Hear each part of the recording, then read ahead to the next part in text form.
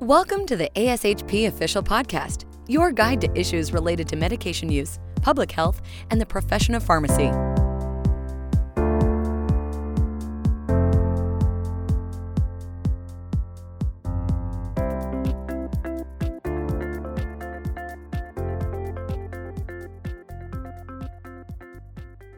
Thank you for joining us for this special edition podcast on COVID-19. This podcast provides an opportunity to listen in as we share the latest on COVID-19 with our resident experts. My name is Vicki Vassiliga, and I'm the director of the section of clinical specialists and scientists here at ASHP, and I'll be your host. I have the distinct pleasure today to be chatting with Zahra Escobar, clinical pharmacist of infectious diseases at UW Medicine Valley Medical Center, and associate medical director of the University of Washington's Antimicrobial Stewardship program, and Rupali Jain. She's the co-director of the Antimicrobial Stewardship at UW Medicine on the UWMC Montlake campus, and is the director of the Infectious Diseases PGY2 program there, as well as clinical associate professor, School of Pharmacy in the School of Medicine and Division of Allergy and Infectious Diseases at UW. They're here to talk to us today about COVID-19, infectious diseases, and antimicrobial stewardship. Thanks so much for joining us today. Thank you. Thank you. So let's get started to talk about today's topic. How have you, as infectious disease pharmacists and antimicrobial stewardship teams, worked with the rest of the hospital to triage medication treatment strategies in patients with COVID-19? Well, it's been an evolving process. We're all learning all together, all at the same time. In the beginning, we would help gather information on possible treatments and how to get investigational or compassionate use agents. As we were getting more and more questions, we had less and less answers. And so we decided to create a guideline group to collate and provide system-wide guidance. The frontline providers were busy taking care of patients and were asking important questions on what treatments that they should use. We wanted to provide evidence-based and safe approaches to treat these patients with COVID-19. I feel very fortunate to work at UW Medicine because we have access to many experts. We quickly created a treatment guideline group that consisted of colleagues from cardiology, critical care, clinical trialists, infectious diseases, hematologists, and pharmacists.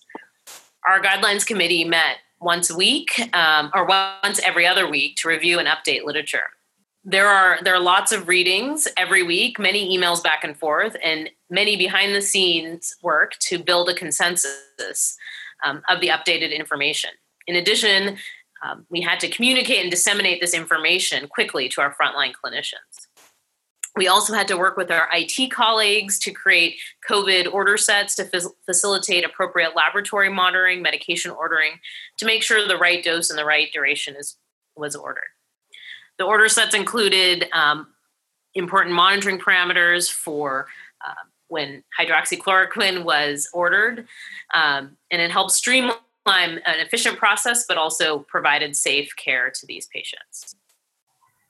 Yeah, I echo what Rupali said. You know, like most other ID pharmacists, our real role at the beginning was really about reading all we could about the treatments and writing local guidelines for frontline providers. And so even though Rupali and our academic medical center colleagues were putting all of this information together, we still had to modify them for our institution because the treatments we had access to were slightly different. And also in the beginning, a lot of my time went to calling the FDA because of remdesivir access had to be individually approved. As far as antibiotic stewardship, I feel like my skills were used to help with drug shortages and thinking about managing some of those PPE shortages, you know, by standardizing administration times of antibiotics and basically finding ways to use ceftriaxone over every other antibiotic just because it was so much easier to give it once daily compared to some of our other options. For sure. I feel like shortages has been the name of the game. So can you tell us a little bit, you guys have alluded to this little where you guys were doing a lot of reading at the very, very beginning. How are you assessing the vast quantities of information coming out and applying it to your practices and developing protocols at your individual institutions? Yeah, I think that it was definitely a group effort. With the pandemic scale of new literature, we had to really divide up responsibility in order to comprehend the new data and understanding new drugs. We were often reviewing drugs outside of our therapeutic area, such as hydroxychloroquine and tocilizumab. This was a challenge with the quantity, especially the quality of the data. And many of us were desperate for therapeutic options. So many of our tried and true rules for drug evaluation were not applicable or were being challenged. So what have been your top clinical concerns, and what have you done to help manage these, both from a COVID aspect and from an antimicrobial stewardship aspect? Yeah, I think, Vicki, that's a great question. I have so many concerns, and I don't know if I've done a lot of things to help manage these, but it's really hard to pick just one. I think there's so much we don't understand about this virus and how it impacts a wide variety of individuals. I'm concerned about the effects on pregnant individuals. I'm concerned about the long-term sequelae that we still don't understand or know about, the transmission routes in asymptomatic individuals, as well as the effects on the disparate communities in our society. But Zahra, what do you think?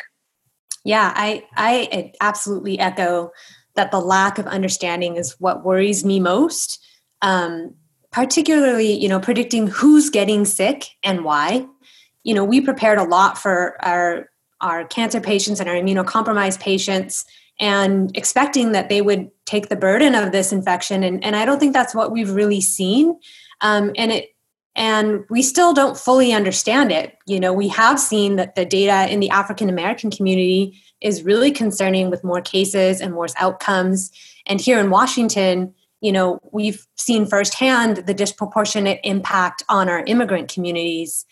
At my hospital, we've had many cases where we've seen multiple members of the same households getting admitted at the same time, being sick, being in the ICU together, and some surviving while others didn't.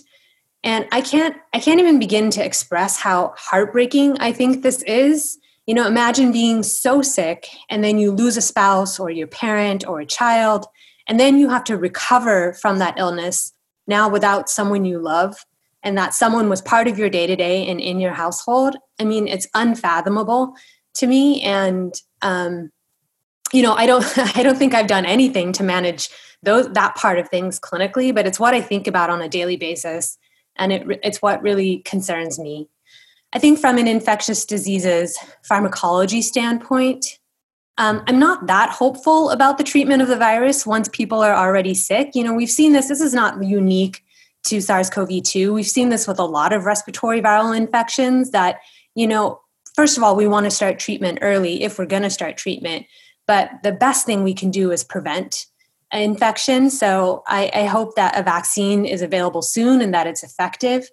As far as clinically, supportive care seems to be the most impactful. And then also trying to figure out what's going on with some of those thrombotic complications and the potential need for maybe more aggressive anticoagulation. I think from a pharmacologic standpoint, I think that maybe that is even warrants more attention even than some of the antiviral treatments. So you mentioned a little bit earlier that you are a location that uses remdesivir.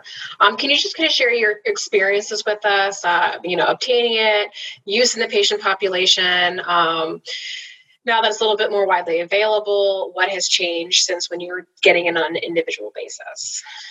Sure. At UW Medicine, again, we've been very fortunate to have access to IV remdesivir in many different capacities.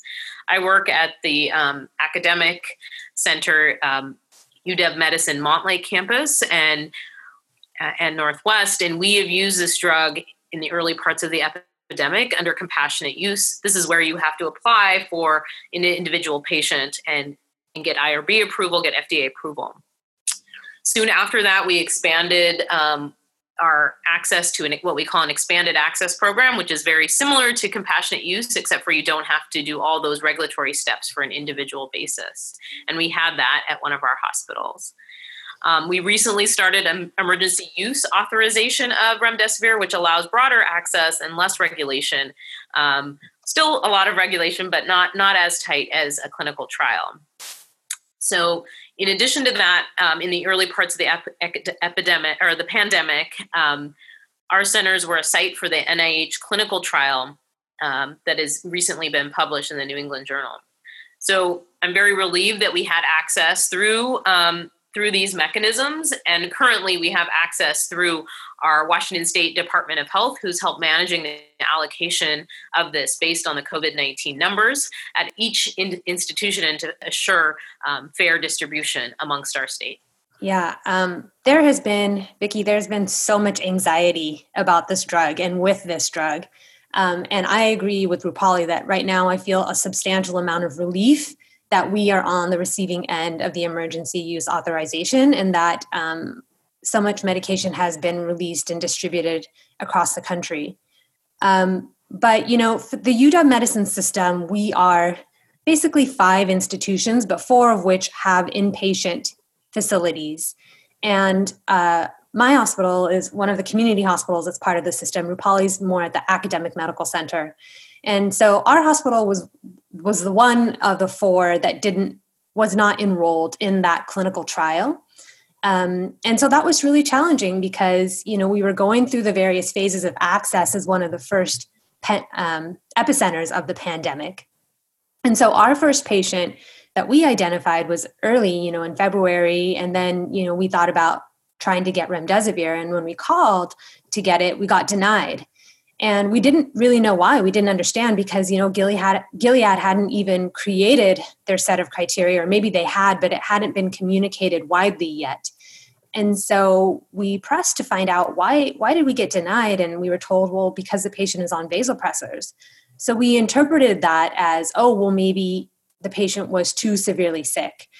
And we did that because the only other person we knew who had received compassionate use remdesivir was a case also in Washington of a patient who was sick and hospitalized, but not critically ill. And the way the story was told or the way it was reported was that he got 1 dose of remdesivir and just improved significantly.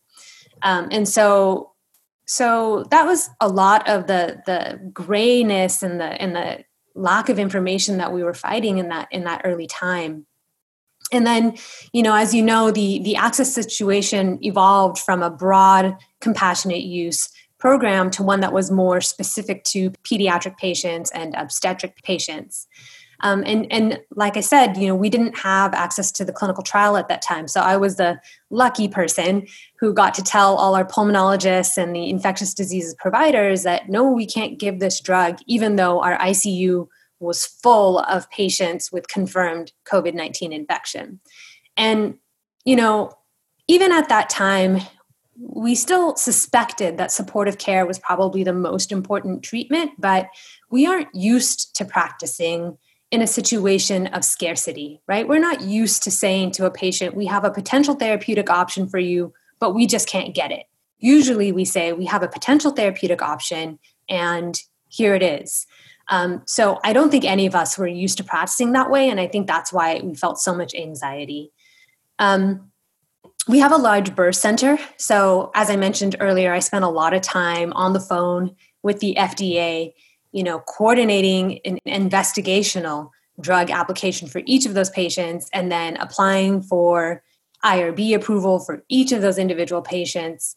And then, of course, dealing with the consent and in the face of PPE shortage, et cetera.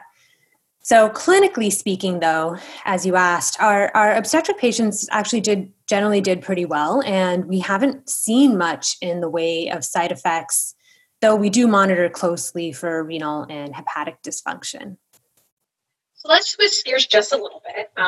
As we know, although life has been all COVID-19 all the time, I'm curious to know, what have been your Antimicrobial Stewardship Program efforts outside of COVID-19? How have they been faring?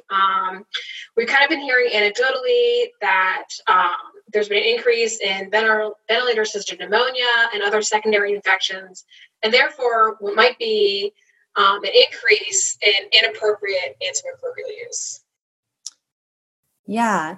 It's interesting, Vicki, because in March and in much of April, which is when things are really hitting us in Washington, I don't even know what happened to our usual ID patients. Everything in the hospital was COVID. And I know people have said this about other disease states like cardiac arrest and et cetera. I don't know where they went. We really just had COVID patients. I will say that I have to commend our physicians and our other providers who stopped antibiotics once the patients had confirmed SARS-CoV-2 tests. And I'm also really thankful that here at the University of Washington, our lab was able to get a test up and running and get us results generally within 24, if not 48 hours. So we could de-escalate quickly. I don't think that was a situation. Actually, I know that wasn't the situation everywhere across Washington because Rupali and I are also part of a antimicrobial stewardship program, and we talk to our critical access hospitals and other smaller hospitals all across the Pacific Northwest. And some of them weren't even getting results for, up to 5 days, 7 days in some cases. So I think that was a huge impact in terms of antimicrobial stewardship, because even though you highly suspect somebody has COVID-19, nobody really wants to take that step and say, well, they don't have bacterial pneumonia and stop antibiotic treatment. So I think that was one issue that we were able to address. As far as our patients with prolonged mechanical ventilation, they were at risk for and did have some secondary infections. But I would say that I don't think that we saw those to the extent that we see them in post-influenza bacterial pneumonias. I don't think that we didn't necessarily see that with COVID. But at the same time, we were enrolled in and were using some IL-6 inhibitors, which work by creating immunosuppression. So we were very careful in following those patients and looking for bacterial superinfection, especially after they got some kind of immunosuppressant. And then finally, that the nature of COVID-19 infection is cyclical. And we were seeing that, patients would get better and then all of a sudden they would decompensate and their respiratory function would get worse.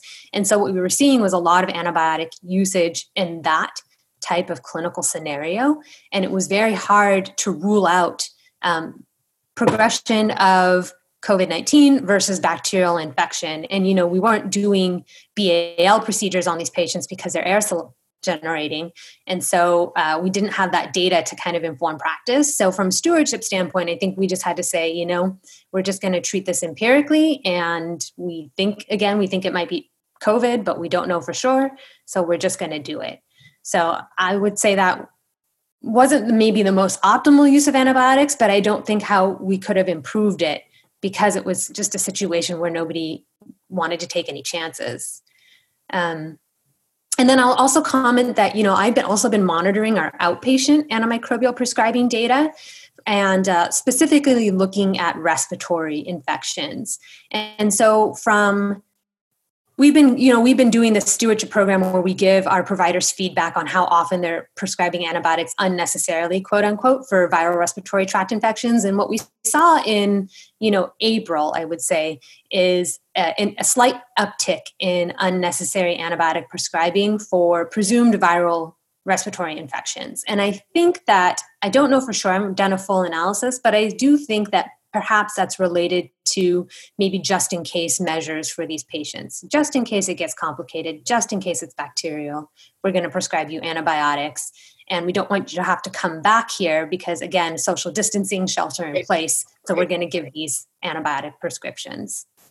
And I think the same, we saw, these trends were both what we saw at Valley Medical Center and also what we saw, I'm pretty sure what Rupali was seeing up at our academic campus and across our healthcare system. So Rupali, do you have anything to add? No, I think Zahra did a great job summarizing.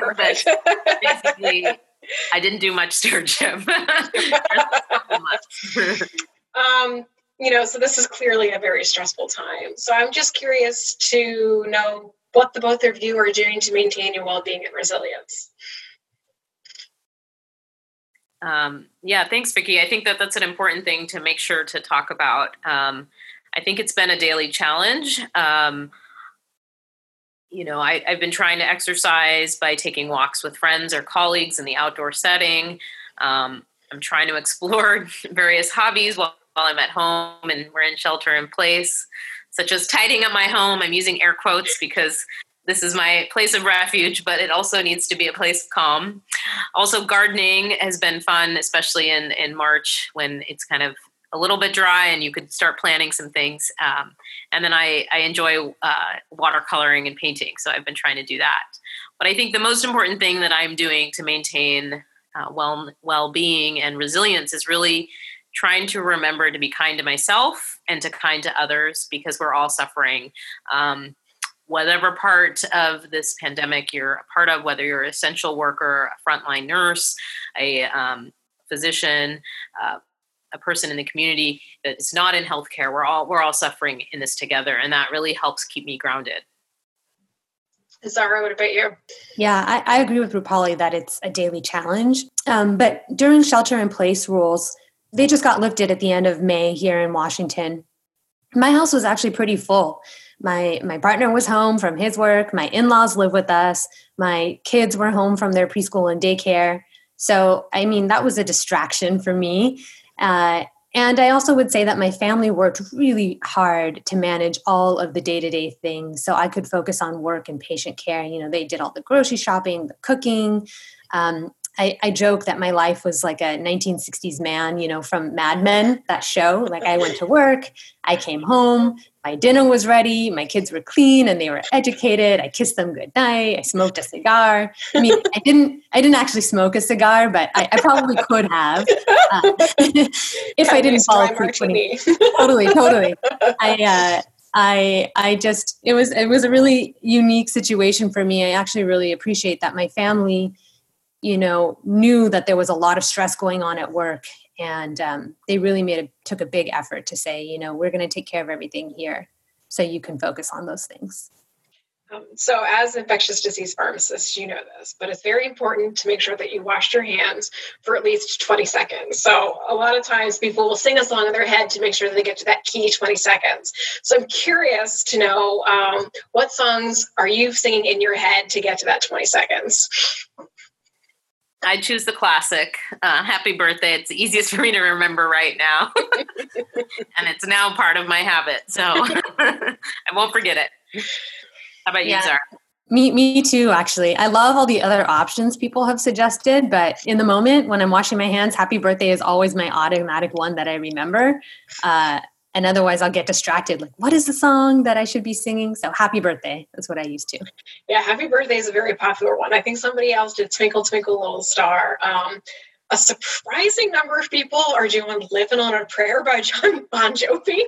I don't know if we've been just interviewing a lot of Jersey people or what, but it's been a popular one as well. Well, that's all the time we have today. I want to thank Zahra and Rupali for joining us to discuss COVID-19 and help ASHP's efforts to provide pharmacists with the most up-to-date lessons learned and resources. I'd like to share some of those resources with you before we leave. If you haven't already, please be sure to check out ASHP's COVID-19 Resource Center, found at www.ashp.org/COVID-19. This serves as a clearinghouse for more information on COVID-19 for pharmacy leaders, clinicians, and resources for patients. ASHP has also developed policy recommendations for policymakers. Send an email using the Online Advocacy Center at advocate.ashp.org. That's all the time we have, so please be sure to subscribe to ASHP's podcast if you haven't, as we'll be posting more on lessons learned, practice, and therapeutic management of COVID-19. I'm Vicki Basilika, and thank you for joining us today.